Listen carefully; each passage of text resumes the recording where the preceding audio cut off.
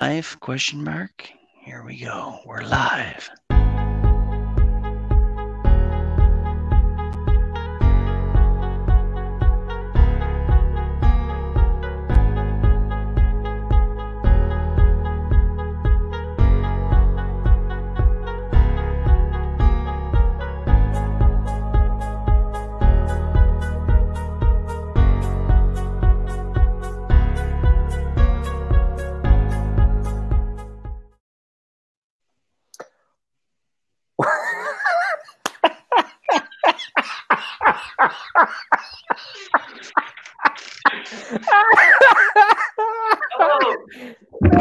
That was awesome.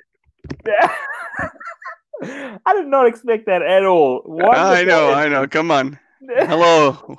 Welcome back to First Frames First. Good work, Jason Green. You are Thank you. true talent. That Thanks. was awesome.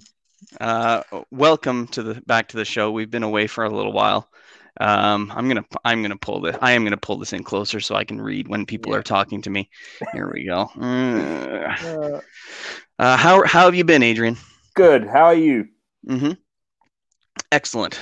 Yeah. Happy to be back and podcasting once again. Look, I gotta just get this centered, otherwise you're gonna be mad here. Yeah. There we go. We have been talking about doing another podcast for a really long time because it is something that we have not been following up with as much as we should. So it's good that we're here.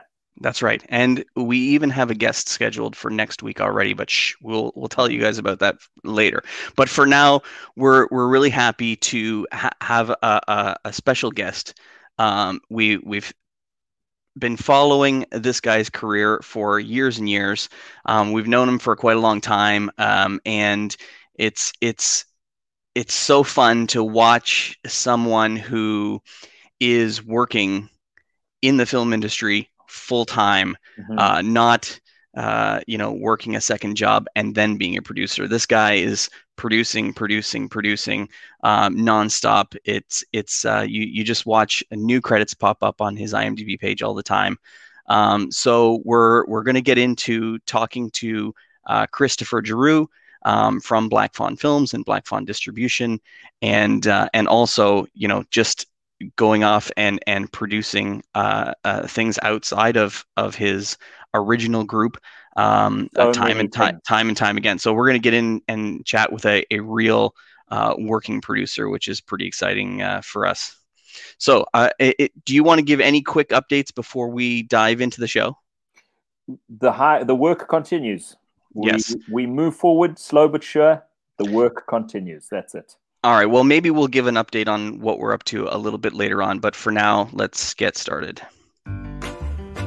Hey guys, I'm Adrian. And I'm Jay. We run Fable Forest Films. Right now, we're totally independent. But what's the dream? Making crazy awesome film and television for the biggest studios. This podcast is our journey. There we go. Hello. Welcome. Hey, that was a cool intro. I like the intro. No, thank you. Yeah. Welcome, Chris. Thanks for being with us today. Look, we've already got some live viewers. This is pretty nice.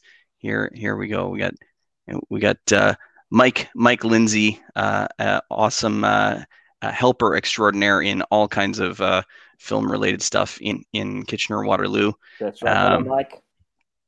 So, Chris, let's dive right into, sure. Whenever we have a guest, we like to kind of hear your story, sure. And we're gonna get into all the craziness that you've been up to these days. Congratulations, you have 2 films premiering in Fantasia this year. Yeah. So this is surreal. This is huge. But let's dive back and just, can you start by describing to our audience kind of like how you got started, what made you want to get into this, what seems like a crazy, stupid life sometimes? Crazy. Absolutely. Stupid at times, 100%. Maddening at times, brilliant at times. It's definitely, I feel like I joke often that I live in the land of in make-believe. So it's super fun. I started in the film industry when I was about 15 or 16. I started as a production assistant on a Christian television program called TQ. It was Sesame Street for Christian youth, and that's where I got my start. And which is very bizarre if you know the movies that I mostly produce, which is very graphic horror films. But there was a television studio in my hometown of Burlington, and my aunt worked in the magazine division. And I was able to get kind of a volunteer position starting there. And I started a lot in my teenage years doing primarily Christian and kids entertainment and traveling with some Christian rock bands and stuff like that, which is how I spent my teen years, which was a lot of fun to be flying around the world and doing live events at 16, 17, which was great. Were you in a Christian rock band? I was never in a Christian rock band. I was always the assistant technical director or technical director for a Christian rock band, even though it was easier to get a work visa if you were an artist. So technically my work visa did have me registered as a triangle player, but never actually played the triangle. Never actually played the triangle in the band. But it was great. It was a great learning experience. And when I came back from being kind of on the road, kind of on and off again for about 2.5 years, I started to do some movies and work in kind of very low budget B horror movies in kind of the Hamilton Burlington area as a camera operator, and kind of just spent a lot of time on set and spent some time in Ottawa doing political videos and things like that, and doing more live events with political leaders or the United Nations and things like that, and had my security clearance for a while, and which was a lot of fun and really great. And then I went to Sheridan College for a postgraduate program and studied kind of producing there. And then after school, just kept hammering the film industry and just trying to get projects off the ground, and ended up working with Chad Archibald and Cody Callahan on a bunch of music videos. And that kind of spawned me working at Black Fawn for quite some time, doing countless horror features, music videos, and commercials. And then as the years went on there, just kept working away, and joined Black Fawn Distribution a couple of years in with myself and Gabriel Carrere and Chad Archibald and CF Benner, and we kind of run a distribution arm of the company, even though they're kind of separate companies, but a lot of the same people. Let's slow it down, okay? We have a couple minutes for this show. Now, the Cole's notes. Yeah. So what I want to know is, do you have behind the scenes footage of the Christian Sesame Street Muppets getting into? No, but I do have behind the scenes photos of me working in Christian rock band entertainment world. I do have those. You've got one. Your first Facebook photo is like you with a triangle. It's like me, just. But it was a blast, honestly, man. I had a great time on the road. It was a great experience, and it was fun, like flying out to places on Friday night and spending a weekend in like Ohio and then flying home on Monday. Like I was 17. Like it was a blast, right? And I had a great time doing it. So how did you know? At what stage did you know that you wanted to be involved in film production? I think since birth, I just was obsessed with movies. My whole room was movies, and if it wasn't movies, it was action figures. And you can tell behind me still lots of toys and action figures. And I've always just been obsessed. Planet of the Apes, Friday the 13th, Star Wars. Like these movies were on endless repeat to the point that I would burn out the VHS and I had to get a new one. So now, did you have those horror movies? Were they already inside you before you were with the Christian rock group? I was a horror fan since I remember, just sleepovers as kids, like sneaking downstairs and watching Evil Dead, and I think my first horror movie that I remember was Child's Play 2. Like I think that was my first one, and I remember just being like, there are movies like this. This is wild. And then, it was Evil Dead, it was Exorcist, it was all those things, back to back to back. And it's an amazing genre to work in, which I love. Adrian, what was your first horror film that you remember watching? When did you first watch a horror movie? Do you know what? And I think about this, but I can't remember. He's still waiting. He's saving himself. He's going to watch one eventually. Oh, it's going to be the best. he's watched some of yours. I know that for sure. Yeah. So what do you think the first one was? Well, I can't remember the name of the movie. I'll just tell you what happened that is burnt into my memory. Is just this guy got turned into a snake. Okay. And his mouth split open over here, and his head kind of opened up, and this giant snake kind of crawled out of his mouth. And that is just completely burnt into my memory. I was about 6 years old when I saw that. So 6 or 7. Wow. So I was absolutely not supposed to be watching that, but that is burnt in there. I can't remember, except for Dreamscape. The guy turns into a snake, I think. Yeah. But yeah, I think my first one was again at like a buddy's birthday party. I was never allowed to watch horror movies that young, but I think we watched The Howling. That was my first foray. And now you had said that you went to Sheridan College for film production, or was it like television? I took advanced film and television. It's a post-grad program. So it was a 1-year program. I think it's a year and a half now, but at the time it was just 1 year. Do you ever talk to brand new kids that are trying to get into film, or do you ever give advice to like a nephew or somebody that you know? Like I've gone back and I've spoken at Sheridan a couple of times, and my high school had a big film program. So I've definitely kept in touch with my high school film teacher. His name is Peter Vandermeulen, and is also credited in every feature I've ever produced.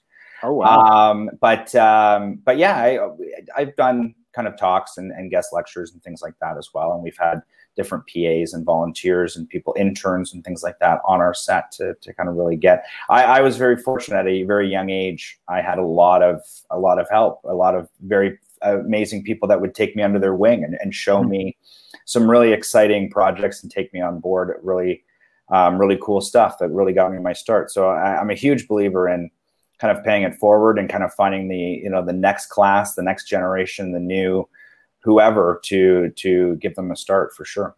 It's important. Now, what do you think about kids these days that are thinking about film school, whether it be like a university program like a Laurier or like a Vancouver Film School versus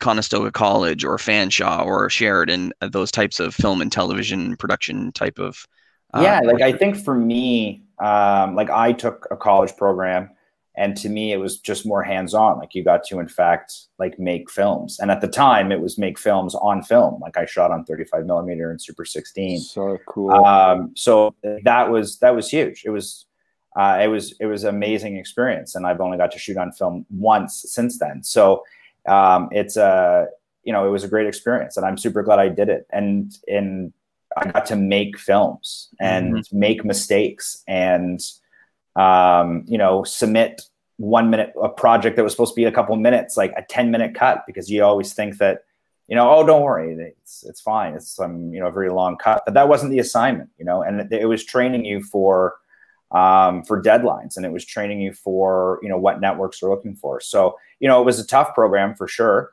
And I feel like a lot of the university programs out there are a lot of film theory, which is great and super fun and definitely fun to learn. And I love learning about the process and learning about filmmakers' techniques.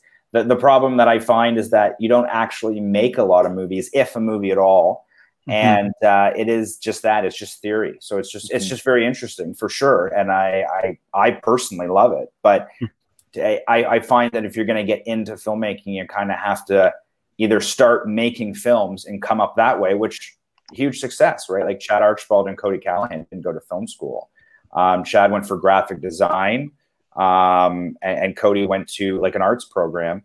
But myself and Jeff Mahar, cinematographer and director, like we both went to Sheridan. We both went to the same program, drastically different years, but we both went to the same program. So I think that you could either go out and start making films, or go to a college where they make films. But the film theory I find is very interesting, but I don't find it applies much to the day-to-day that I encounter anyways as a filmmaker. And before we get into the Black Fawn stuff, I'll just ask one more question about kind of new people breaking in, especially at a young age, selfishly, because my kid is going through this. what do you think these days about people just trying to go to work? So, trying to, if they've got a car and they're in Toronto and they're like, I want to be a PA, I want to do these types, and I just want to start getting involved. What are some good pieces of advice you have? Well, in my opinion, that is the best way, like to get on set, like to get on as many sets as possible. Good sets, bad sets, short film sets, student film sets, every set possible. And the reason why is because you really do find out what style of filmmaking that you like to work in, what environments you like to work in, how people do certain things. You get to learn by example. You get to watch, even if you're as a PA, there's going to be a PA that has been PAing for a while on that set. You're going to get an opportunity to shadow that guy, even though you might say we're all PAs. That PA has 6 months to a year experience, right? So he knows the daily operations, the set etiquette, the proper way to go about like a normal film set. And then in a couple months, you're going to be that rock star PA that now has 6 months on the new guy, and you're going to be passing that knowledge down. But production is always aware of you, and they're saying, listen, that PA has been really great. Maybe we could use them in locations. Maybe we can use them in as a third AD. Maybe we can put them over here. We've gotten to know him a little bit. We trust him a little bit more. And he said, wow, I really want to get into camera. Maybe there's a camera assist. Everyone likes to promote within and see friendly faces. So it's like just getting out there, getting on the set, as many sets as possible. Those are how a very organic working relationships start. And you can really build off that. You can build off that momentum. That's awesome. So coming out of Sheridan College, or in that phase, what was the first big project that made you feel like that made you nervous, that made your neck shake a little bit? Project. Every project. Because every project comes with this new challenge. I remember like coming out of school, I was working primarily a lot in kind of live entertainment, coming right out of school. But I did a music video. I think my first like big music video was for Theory of a Dead Man, and it was big. I believe it ended up getting like over 3 million views on YouTube or something. But it was big. It was a smaller project in comparison to some of the music videos I did just following. But I got to work with an amazing team, and it was like a very cool experience. And then a couple months later, we did Megadeth, which was very big for me. So it was like really awesome. And then we got to do like Motley Crue's like final video of all time, and like it started to really like pick up. But there was definitely, every project comes with this like a lot of eyes, a lot of people, because we were always mixing it up too. And like sometimes we would do music videos for different labels or different networks, or some were a grant, so you always wanted to impress and always wanted to give your best. So there's always, still to this day, I always get like a little it's again, like that roller coaster, like it's going up and up and up and up, and you're like, okay, this is exciting, and then it's like, oh man, we're almost at the top. So because the thing is, if you keep knocking it out the park, that kind of becomes the expectation. Totally. That you got to knock it out the park now. Yeah. Again and again and again. So it gets the tension just builds. Fantastic. What was do you remember the name of the Theory of a Dead Man video? Hurricane? Yeah. Okay. Hurricane. And so you lyric video it was called, and they had like the lyrics like go like this, and there was like a model, and she was like, ripping up the lyrics, and they were kind of like going all over the wall and stuff. But yeah, it was called Hurricane. All right, I'm gonna post that link in the thingy. That was so long ago. Yeah. This is what it's all about. Different lifetime. So what was the first? Now, when did you start working with Black Fawn Films? When did you guys? Now, did you kind of get started with them from the beginning? No, it was going on for years before me. They had like countless films. I was aware of them. I met an actor named Rye Barrett. I met him first, and I met him in college. Oh, amazing! Yeah, I met him in college. I interned in the grip and lighting department, and he was one of the actors on the show. And we ended up talking because I would wear like a silly comic book shirt or a movie shirt every day, different one every day. And he would always try to guess tomorrow's or things like that. So we bonded, and then about a year and a half later, he was working on this proof of concept trailer, and asked if I wanted to come out. And I just got back from backpacking Europe, and I was like, sure, like I'm in. Like I just moved back from Ottawa, where I was living, and at the time, and he said, "Do you want to come to set?" And I was like, "Yeah, no problem." And I showed up on set, but I got kind of turned around because it was in like a parking garage, so like everything kind of looked the same. And the only phone number on the call sheet didn't have a name next to it, but it was the only person I knew on the team. So I assumed it was Rye Barrett's phone number. And I called, and someone answered, and they're like, "Hello." And I was like, "Hi, I'm Chris. I'm here working on this video today. You're the only phone number." And I got locked in this parking garage staircase, and I don't know where to go. And the door opened, and that was Chad Archibald. And that's how I met Chad. He saved me from the parking garage staircase in Guelph, Ontario. And we became friends, and we became very close. And we started doing a lot of projects together. So that was, I want to say 2010, 2011. And yeah, we just went to work. Like we did so many projects back to back, whether it was music videos or features and things like that. But the company was going on with Chad and Cody, who were the original creators and owners, far before I came on. They did movies called Kill, and they produced If a Tree Falls. They did Never Lost, Bounty Hunters. So they did they did a lot of films. They did like 5 or 6, and they had premieres at Fantasia and all that stuff way before I came on. So that's amazing. Yeah. And what was the first feature that you really worked with them on as a producer? Do you remember? That would be Antisocial 1. Yeah. So like we did, we helped some other filmmakers from Collingwood make movies called Ejecta, Septic Man, and Hellmouth. We did those to help out another team, and we were all friends, and so we went up and shot like 3 back-to-back movies in Collingwood.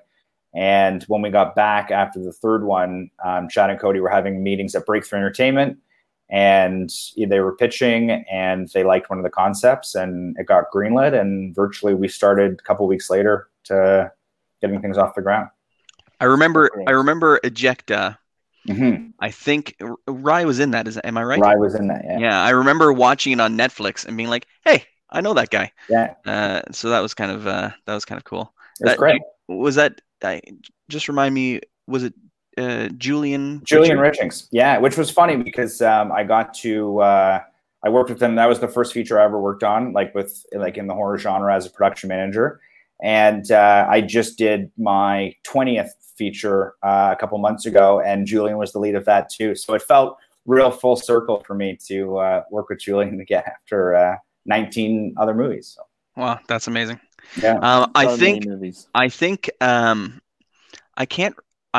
literally cannot remember when I met you for the first time, but I think it was you and Chad and some other folks giving a talk in Hamilton, if I remember correctly. Yeah, about like, I think so. And it was like maybe I think it might have been Black Fawn Distribution that was giving I think it was Black Fawn about... Distribution. I think Tony Burgess was there, who wrote Pontypool, and I think Julian Richings was there too. Yeah. What at what point did you guys create the distribution company, and why? Like, so the distribution company again was around before me. It was around when they put out a movie called If a Tree Falls, which was like a real Canadian grindhouse movie from Gabriel Carrere. So they were, Black Fawn Distribution was around, and they would go to events like Shockstock and stuff like that all the time when I was first meeting them, and I would kind of just tag along and go to these events and go to these conventions. And then before you know it, I was kind of working the booth. And then before you know it, I was kind of selling DVDs. And I was like, wow, this is like kind of fun. And but it got started because like the independent scene is, it's a tough scene. It's a fun scene. It's a very supportive scene, but it's tough. And they wanted to create a company that was a little bit more accessible, especially for first-time filmmakers or, really passionate filmmakers trying to get genre content out into the world. So, we started with just releasing kind of movies that they made in-house. And then we started acquiring other titles of films that we really enjoyed that thought should have kind of a sweet release and someone to rally behind them to get them out there. So we picked up other movies, Legend of the Psychotic Forest Ranger. We picked up The Door. We picked up Horsehead. And we started to push movies in Canada more and more. And we started to get some traction, and we kind of got together and said, like, what if instead of just selling, going to convention, like, what if we had a bit of an online store? And what if we made partnerships with stores? And, what if we reached out to other filmmakers? And what if we started presenting things ourselves? And it really kind of picked up steam. And also it kind of feels like being in a band, because it's like you just hang out with these guys on weekends at events. Right. And none of us play any like sports or musical instruments. So this is kind of like our band. We kind of like adapted these kind of almost like weekend warrior type mentality, where you go to signings or you go to conventions or Comic-Cons or whatever, and you get to just hang out and talk about horror movies. So it's been a blast, like an absolute blast. You were involved with Byte. Yes. And Sublet.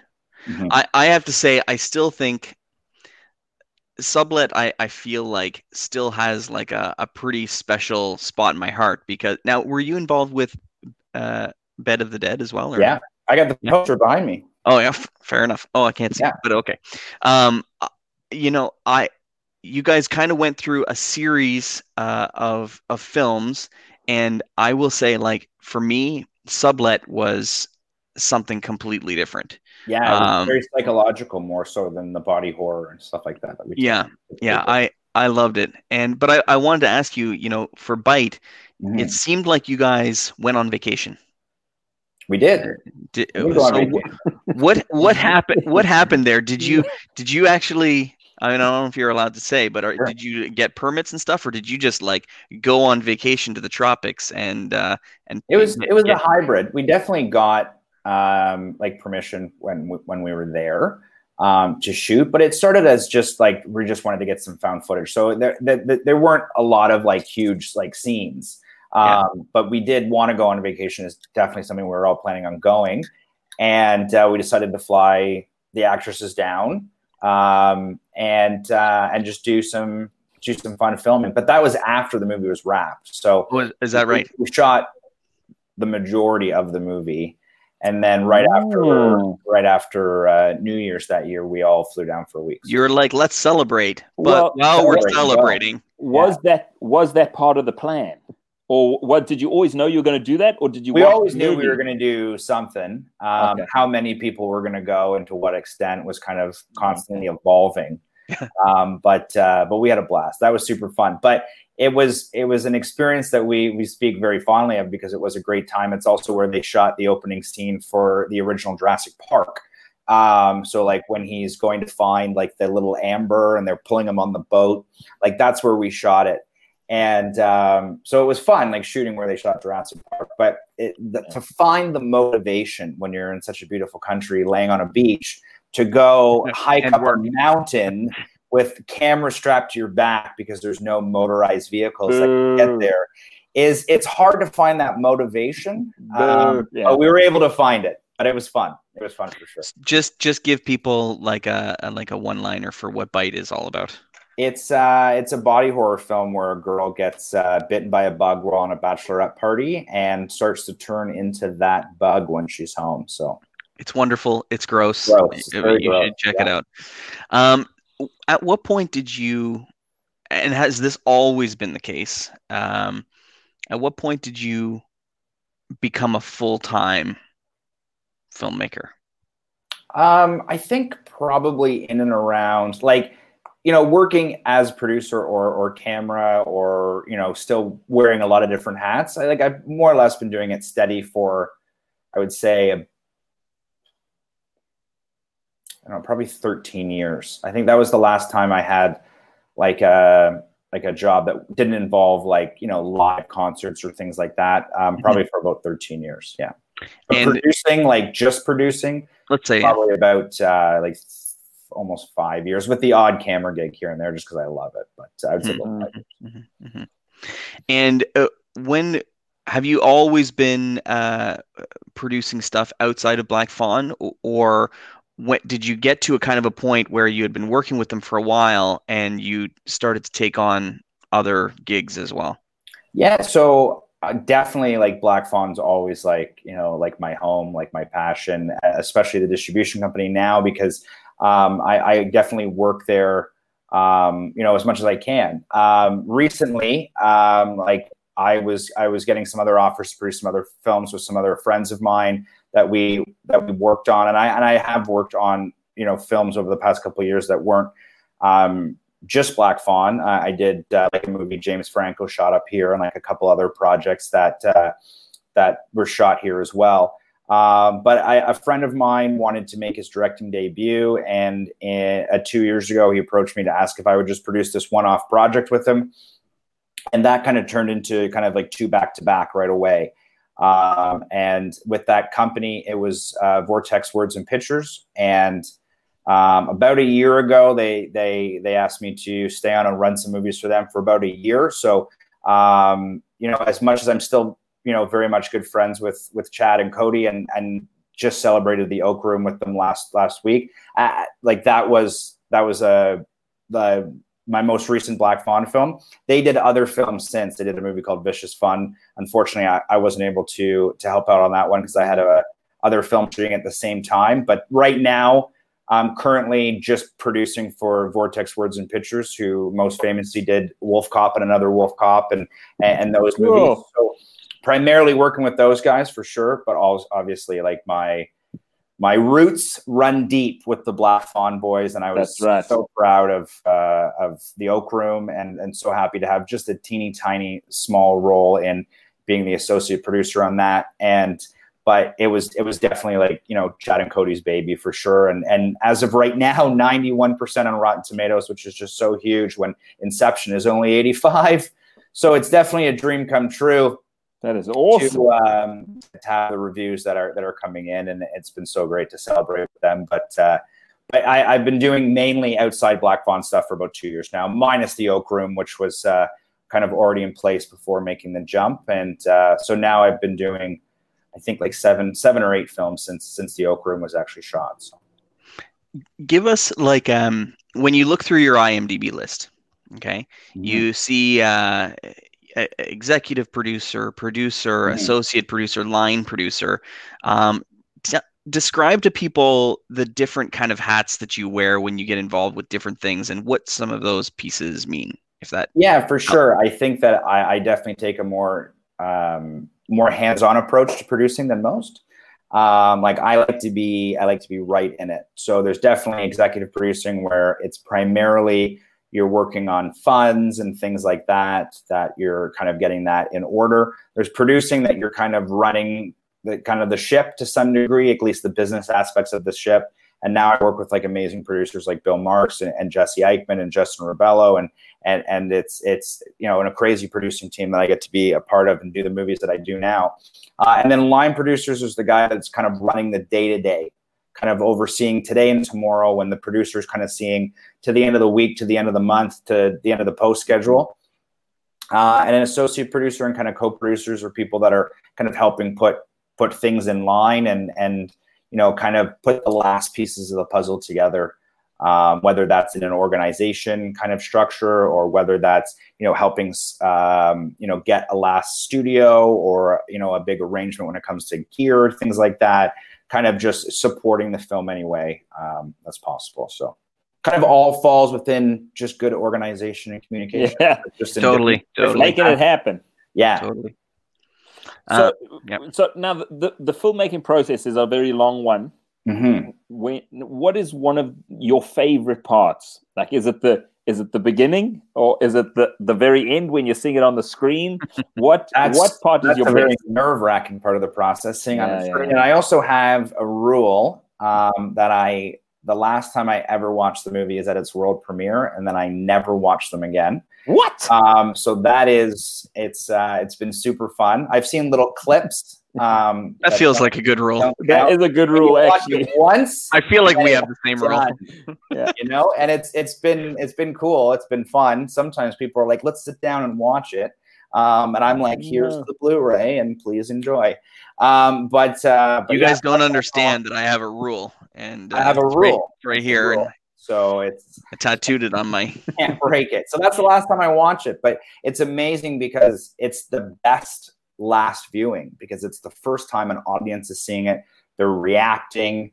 They're oohing, they're awing, we've had clapping and cheering and people throw up, and it's been a wild experience because that is going to be the best viewing. So that's the last time I ever watch it. But I don't know. I love shooting. I love being on set. I love prep. I'm huge on prep. I'm prepping a new movie right now. And I love it. It's very collaborative. Yeah. I like working with the director and going out on location scouts and working with trying to find good actors and things like that. I'm not a massively technical guy. So the editing and sound mixing and sound editing and all that stuff is very lost on me. And I'm so fortunate to have a line producer on my team named James Young. And he is a wizard when it comes to tech. So I do sometimes rely too heavily on him in post, but he's so awesome. And I work with another guy named Evan Ottoni, who's an amazing line producer that's kind of been running a lot of our posts as well. So it's great. But the prep, love the prep because I'm super organized. And even when you were joking earlier, Adrian, about Jay not sitting completely in front of the two doors correctly, like I was like, oh, thank you. I'm glad you said something and not me. You guys relax. Just chill out. If I adjust my screen, it'll change his. But I'm the same way. I'm a huge organization communication guy. So in prep, it's all about communication and organization. So it's where I strive. I got my notebook and my laptop, and I go everywhere with it. So amazing. Great, you're producing this show now, so that's fine. It took him 10 minutes. You've done some holiday movies. Sure. Yes. Which have probably, I assume, been a slight departure from the blood and guts horror movies. But tell us a little bit about what it's like working on, W Network or Hallmark style, just movies in general or Christmas movies in general. I love it. And it's a blast. And I'm not just saying that because they pay me to say that. I'm saying it because it's amazing and it's so much fun.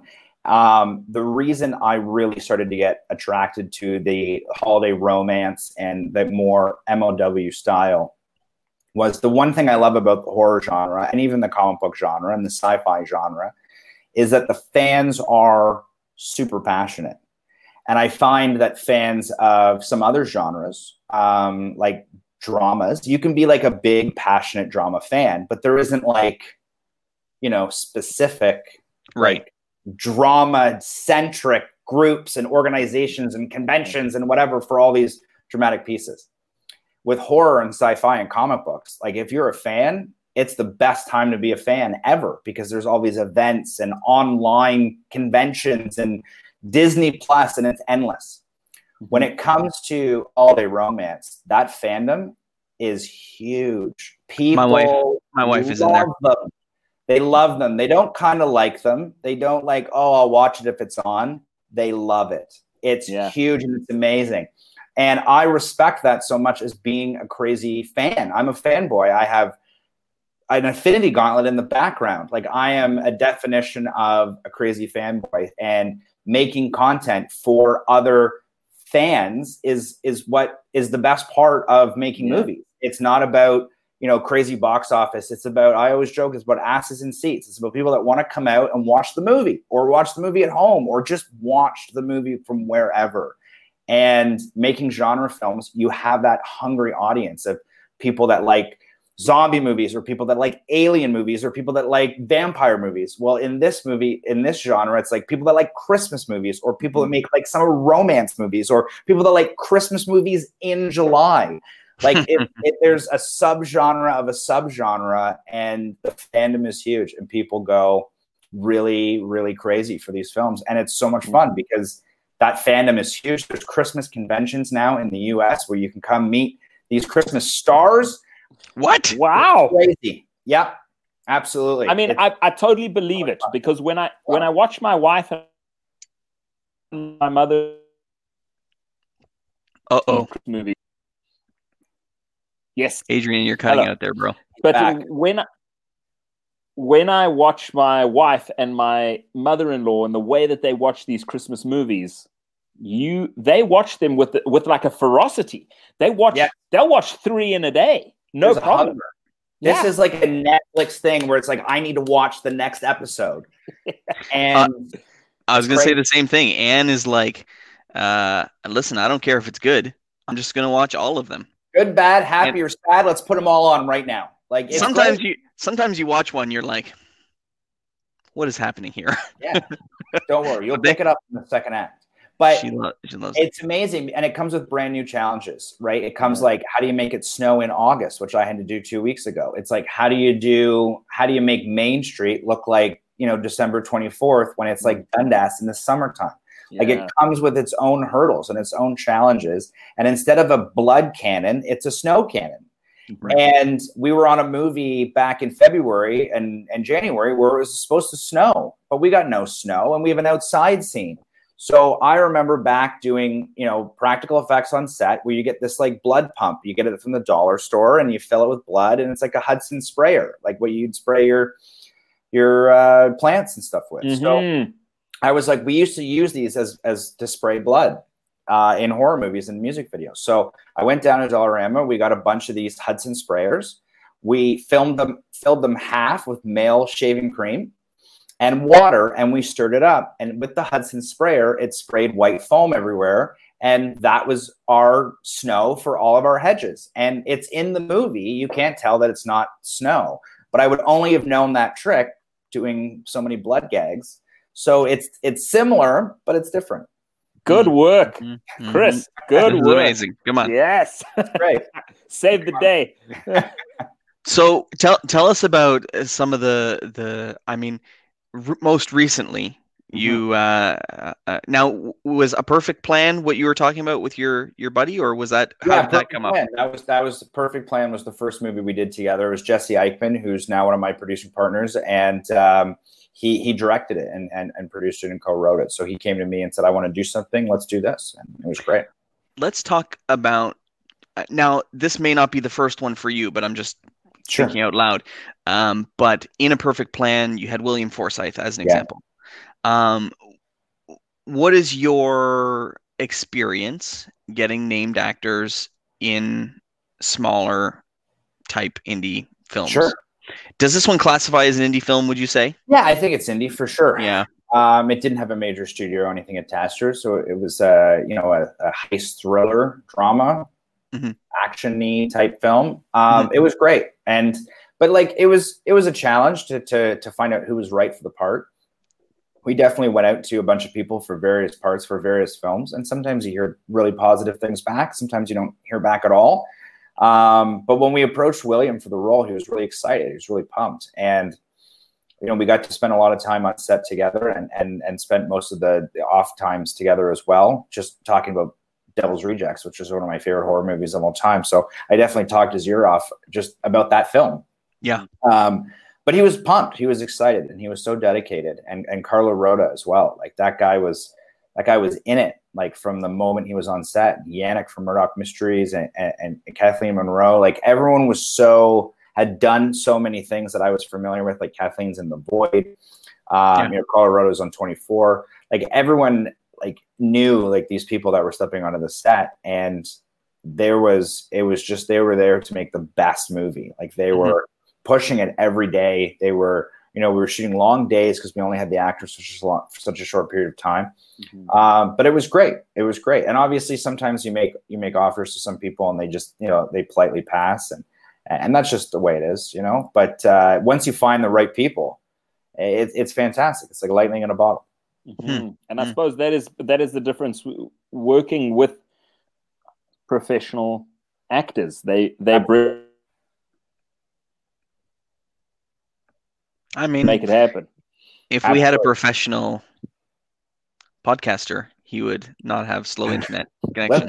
Just saying. It's a collective. We're all streaming on the internet. Bro. It's just crazy, and it's pulling Adrian. It's pulling him. Bro, it's embarrassing. Okay. Okay, so listen, I'm sorry. Okay, I apologize. I'm into it. For the slow The dramatic pauses. It's like I'm into it. I'm frozen again. You're good. You're good. Okay, so Chris, can you talk a little bit about one of the more difficult experiences that you've had on set? You don't really, we're not interested in like naming names, but something where I suppose it's a liken to getting a bit of a kick in the gut, where you're like, "Ooh, that really hurts." You have to get up quick. But yeah, I think that there's probably. I always joke there's an oh yeah moment and there's an oh shit moment on every film. And there's always that moment that you walk away and you're like, I'm going to tell this story forever because I never knew it was going to turn out this good or this awesome, or I can't believe that actually worked. And there's always going to be a moment where you're like, well, that is just horrible. How did that happen? I am never going to tell this story because I'm never going to tell anyone, right? But a fun one, which I will tell, is when we were shooting The Heretics, we were out very remotely in this cabin. And there was one of the days we had a bunch of people. And I think you were out there. And there was a rainstorm. Yeah. And everyone kind of like huddled in the cabin. And when we were shooting the behind the scenes, we were asking everyone, like, what's like a silly story on set? And everyone was talking about this scene where we had all these cult members and they were all in masks and wardrobe and things like that. And we had like our big hero fight scene day and the rain was crazy. It was crazy. And all the actors were saying like, oh, it was crazy. We were all hovered in this cabin. It was crazy. It was so much fun. And Cody and I were there being like, I don't remember that. Like this wholesome moment where we were all just like in a cabin waiting out a rainstorm. And then we remembered that exact moment where everyone has this great memory. We were in this 3-person tent, this like office tent, getting just demolished by this storm. And the ceiling was in 3 pockets. And it was like something out of Jurassic Park. Like, the furthest one went and the ceiling collapsed and then the next ceiling panel collapsed and Cody and I had like enough time to like look at each other and then like leap over the printer and then the roof went and we're trying to like shovel, as much gear, laptops into Chad's truck and like we've got all this technology piled around us just waiting out the storm. Meanwhile, everyone's like, oh, we're in this cabin and it was like this cute moment and it's like something I'll carry with me for the rest of my days, this camaraderie day. And I was like, Cody and I were like in a storm trying to like protect like a printer. And it's just funny how someone's best day on set was also my worst day on set. So listen, everyone. Oh yeah moment and oh shit moment for sure. Go and watch The Heretics and, keep an eye out for me. Yeah. You're in there. But it was a crazy day. So was Connor, and so was Wirtz, who plays the lead in our movie Shifted.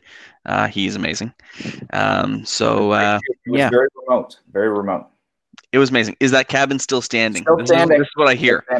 They built a cabin in the woods and the ground up with recycled wood. So amazing. Oh wow. Yeah, that's cool. Yeah, that was fun. Yeah, what about something that I have noticed is just that the production people and the people who are making the movie, there is like a separation between the people carrying the light stands and the people who are doing the performance. Like I find there is a distinct separation that happens there because a lot of people who are carrying light stands and sandbags would be out in the rain. Sure. And the people who are like, and the actors, they have to wait for their time to shine, which is the performance. Of course. And so they're huddled nicely in the cabin. Yeah. So there is a little line. As much as you're a family making stuff, you got to do different things. Yeah, for sure. It's always, I think that there's definitely a line for sure in some regards because obviously but everyone requires a lot of focus. And I think that, yes, there is some lines and some industry lines that, but that's more set etiquette than the lines.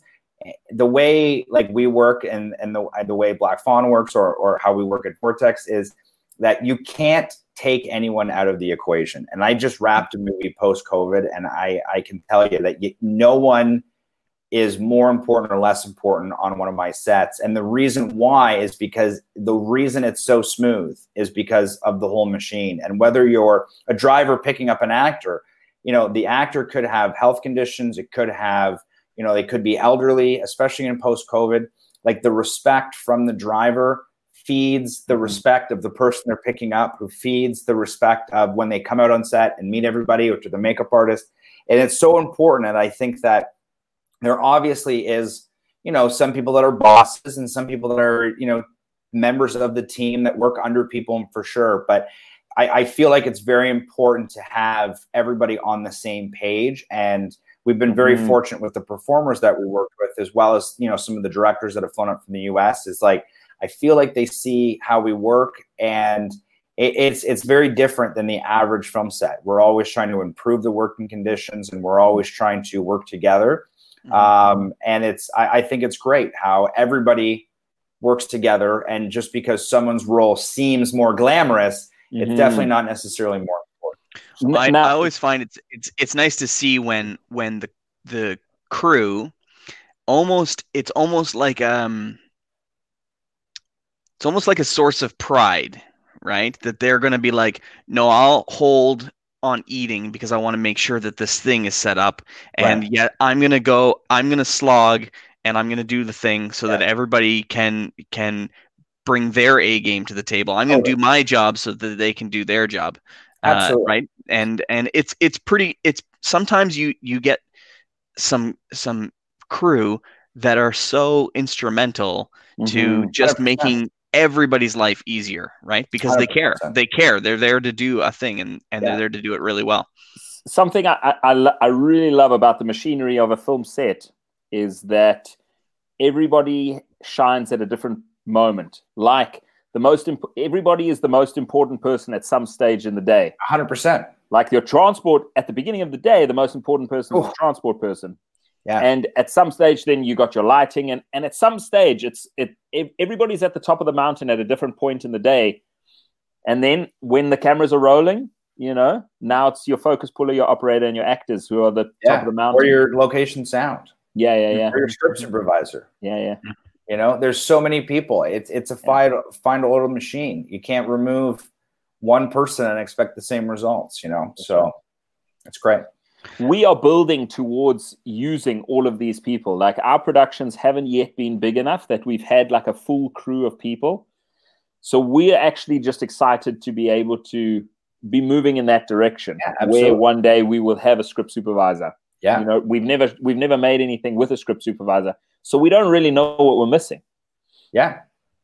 We do it. There you go. But it's being done. You're just doing it. So you do have a script supervisor. It's just you guys, right? So, and then when we fuck up,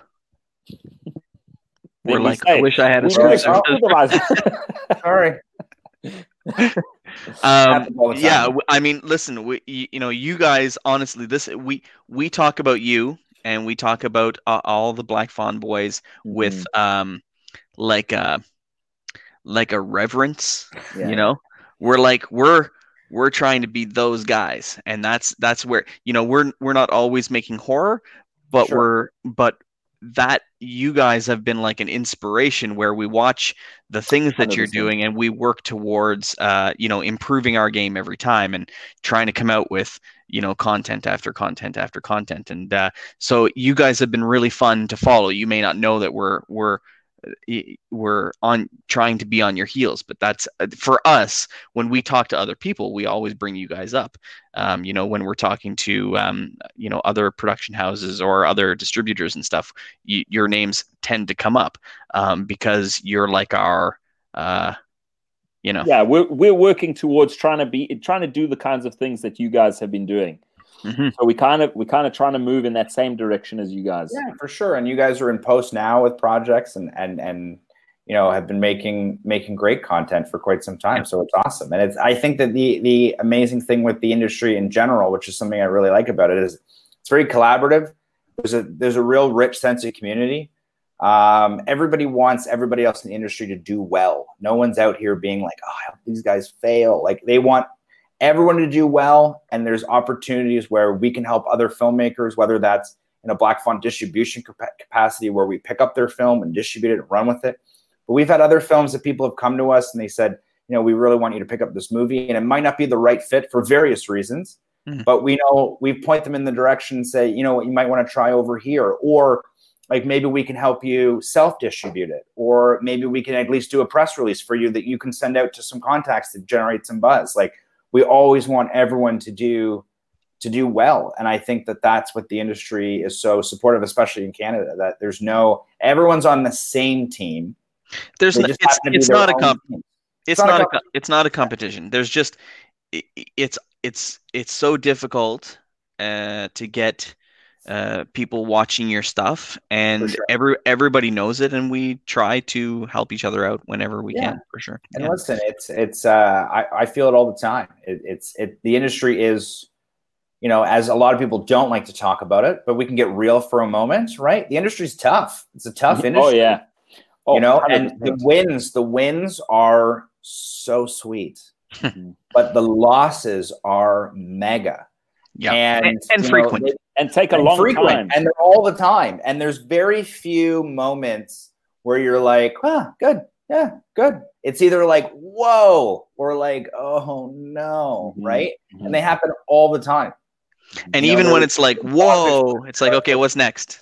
Yeah. What are we working on now? It turns off quick. There was 2 projects I was supposed to do last year, and both of them got canceled. One, like a week before we were going to start like real official prep, and the other one like a couple weeks before that. They just, for various reasons, they just fell apart. And I put a lot of effort and time into trying to get those films off the ground, and they just disappeared. And who knows if they'll ever come back. There's obviously, other films that filled their place, but they go away and they come back, or they don't, and new things do. And it's a roller coaster for sure. That's why there's very few moments where you're like in between. It's either like, wow, or like, ugh.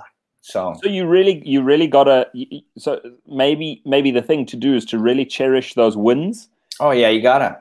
And I say it all the time. I say small wins. Like, this is a small win. It's not even like a big win. Like today we got like a good deal on like portable washrooms. Like that's a win. It's not a huge win, but it's a win. And we're closer to locking some locations for a new movie I have coming up, and it's like we haven't even locked them yet, but like.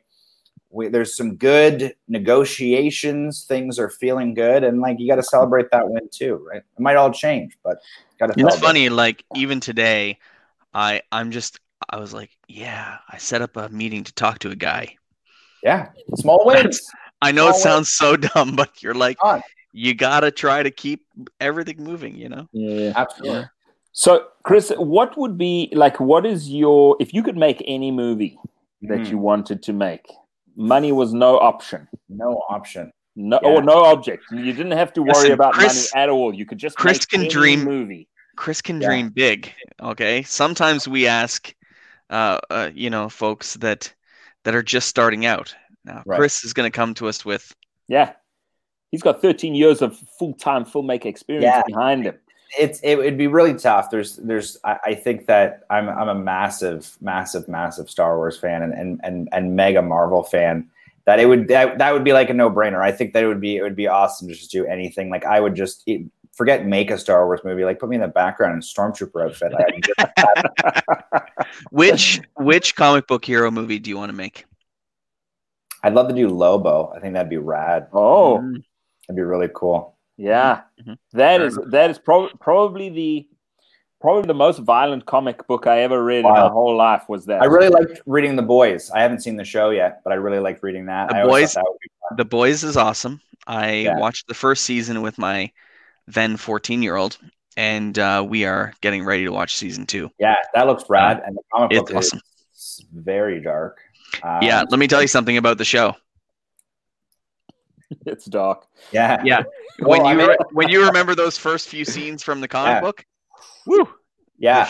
The show does it. I showed Adrian about the first 45 seconds of the show, maybe the first minute and a half. Yeah. He was like, "Oh, okay, I got to watch this show." Yeah. It's pretty great. I really like that. So, but I love the comic book movies. I think they're a blast. I love Star Wars as well, so that would be great. We do ask all of our guests also, if you we're stranded on a desert island, and you can bring the 3 movies that you want to watch over and over again. Obviously, it's going to be none of yours because you're never watching them again. I would not. So Yeah. what would be the right here, though. what? That's right. What would be the 3 movies you would bring that you love that are like your guilty pleasures that you want to bring and watch again and again? For sure. My number one is The Beyond. It's my favorite horror movie of all time. It's an Italian horror movie. That's my all-time fave. I collect posters and memorabilia from the film all over the globe, and it's absolutely my favorite. So I would definitely bring that. I can watch it on repeat endlessly. I've never seen it. I would bring Empire Strikes Back for sure. And I don't know, guilty pleasure. It's probably the film that in the last 15 years I've watched the most, but I would probably bring Infinity War, which I just love. Cool. Amazing. That's amazing. Go ahead. And what would you say is probably the biggest lesson that you've learned in, as a producer, working as a producer? What's one of the hardest lessons, or what are the biggest lessons you've learned? I think one of the biggest lessons is definitely like communicating with where you want to be and who you want to be with is very important. And I think that you spend so much time on set or planning or in an editing studio that the people around you, you see more often than loved ones or family or whatever. Yeah. You get bonded quick. And because you're there, you're present, and everyone's working towards the same goal. But I think having communication with departments, having good communication with your crew, explaining what is going on, whether it's about the project or whether you're sleeping or if you're not jiving with someone on set. I think clearing the air, I think being able to kind of discuss the process as it's ongoing is so important. And I think that because you spend so much time with people, good and bad, and we've dealt with everything under the sun with our crews over the years of deaths in their family, all the way to people getting engaged. Like you're there, and I think just good communication, whether that's good communication between departments or good communication with a director's vision, or good communication of how we're pulling off this stunt, or good communication of where the bathrooms are going to be on set, especially in a post-COVID world. I think just outlining where everything is and how you feel about it, is so important. And I think that a lot of people, especially independent filmmakers, take this weight of the world on their shoulders and say, it's my responsibility if this movie goes. It's my responsibility. It's such a collaborative effort. And I think that sharing some of that load and that weight with the rest of the team or co-collaborators or other producers or content creators, it lightens the load, and there's people out there that want to make that content with you. Whether it's, and it's so important. And I think that especially in today's climate where, the last couple months, we haven't had that much physical interaction, still communicating. I've been working and planning and in pre-production during this whole time, working from home and working remotely. And as I mentioned earlier, I'm the type of producer that likes to get in there, and it's very hard to communicate with people over Skype and video chat, which is something that I wasn't massive on before, and now I do it every day. I do it 8 times a day, and I think that having that communication and keeping that structure going, even during difficult times, was very important. And I think the communication that between crews, between performers, between everybody is the best. It makes or breaks the whole shoot. Yeah, sharing the load. Sharing the communication and sharing the load. Those are really important things. Amazing. Great advice. Thank you so much, Chris. That's awesome. Chris, we're going to sign off now, and we've got a particular way. If you have something that you'd like to say, you can follow up after we go. Are you ready? Sure, absolutely. Here we go. All right, so everyone, thanks again. And now, listen, before we sign off, actually, let me just ask this question. Adrian, do you want to give a quick shifted update to people? Listen, we've still got 6 people watching still to this whole amazing. time. That's amazing. Just with Shifted, we're busy running through post audio right now, and the VFX list is done. The ADR list is done. We have some reshoots to do. And other than that, I don't know. The score is getting made, and I'm excited. The score is very exciting. There's some violin in there. You guys are going to love it. So yeah, a little bit more work to do, but we're getting close. The mountain is high. Close. The mountain is high, but it's one scene at a time. That's kind of the way that I take it. I'm like, okay, I'm going to do one scene, and then another scene. This is what we have to do. All right, everyone. Listen, thanks again for watching. This has been First Frames First, the podcast of the Fable Forest. Dream big. Okay, now you're supposed to say. No, it's me. No, Adrian. Oh. We can't see who you're pointing to. I actually froze, so I don't know what happened there. All right. See, this is what happens. Take two. Again. Okay. From the top. Okay. Thank you very much, everybody, for watching. Dream big. Work hard. And this is your turn, Chris. Now you gotta say something inspirational. Yeah, you got to. Now it's time for some inspiration. Was terrible. Inspirational words from our. Can I freeze at this dramatic time? Just I always say producing is like working on mysteries without any clues. It's from a Bob Seger song, so it's how I describe producing. So get out there and start solving mysteries without any clues. Oh. That was awesome. Nice. Well done. That was nice. See you later, guys. Bye, guys. Really hope you enjoyed the show. Wherever you watched or listened, please leave us a comment or a review. We really want to hear from you. Share the show with a friend. You know they'll love us. Head over to our website, thefableforest.com. There's all kinds of great stuff. Poke around. Check it out. See you all again in a couple weeks.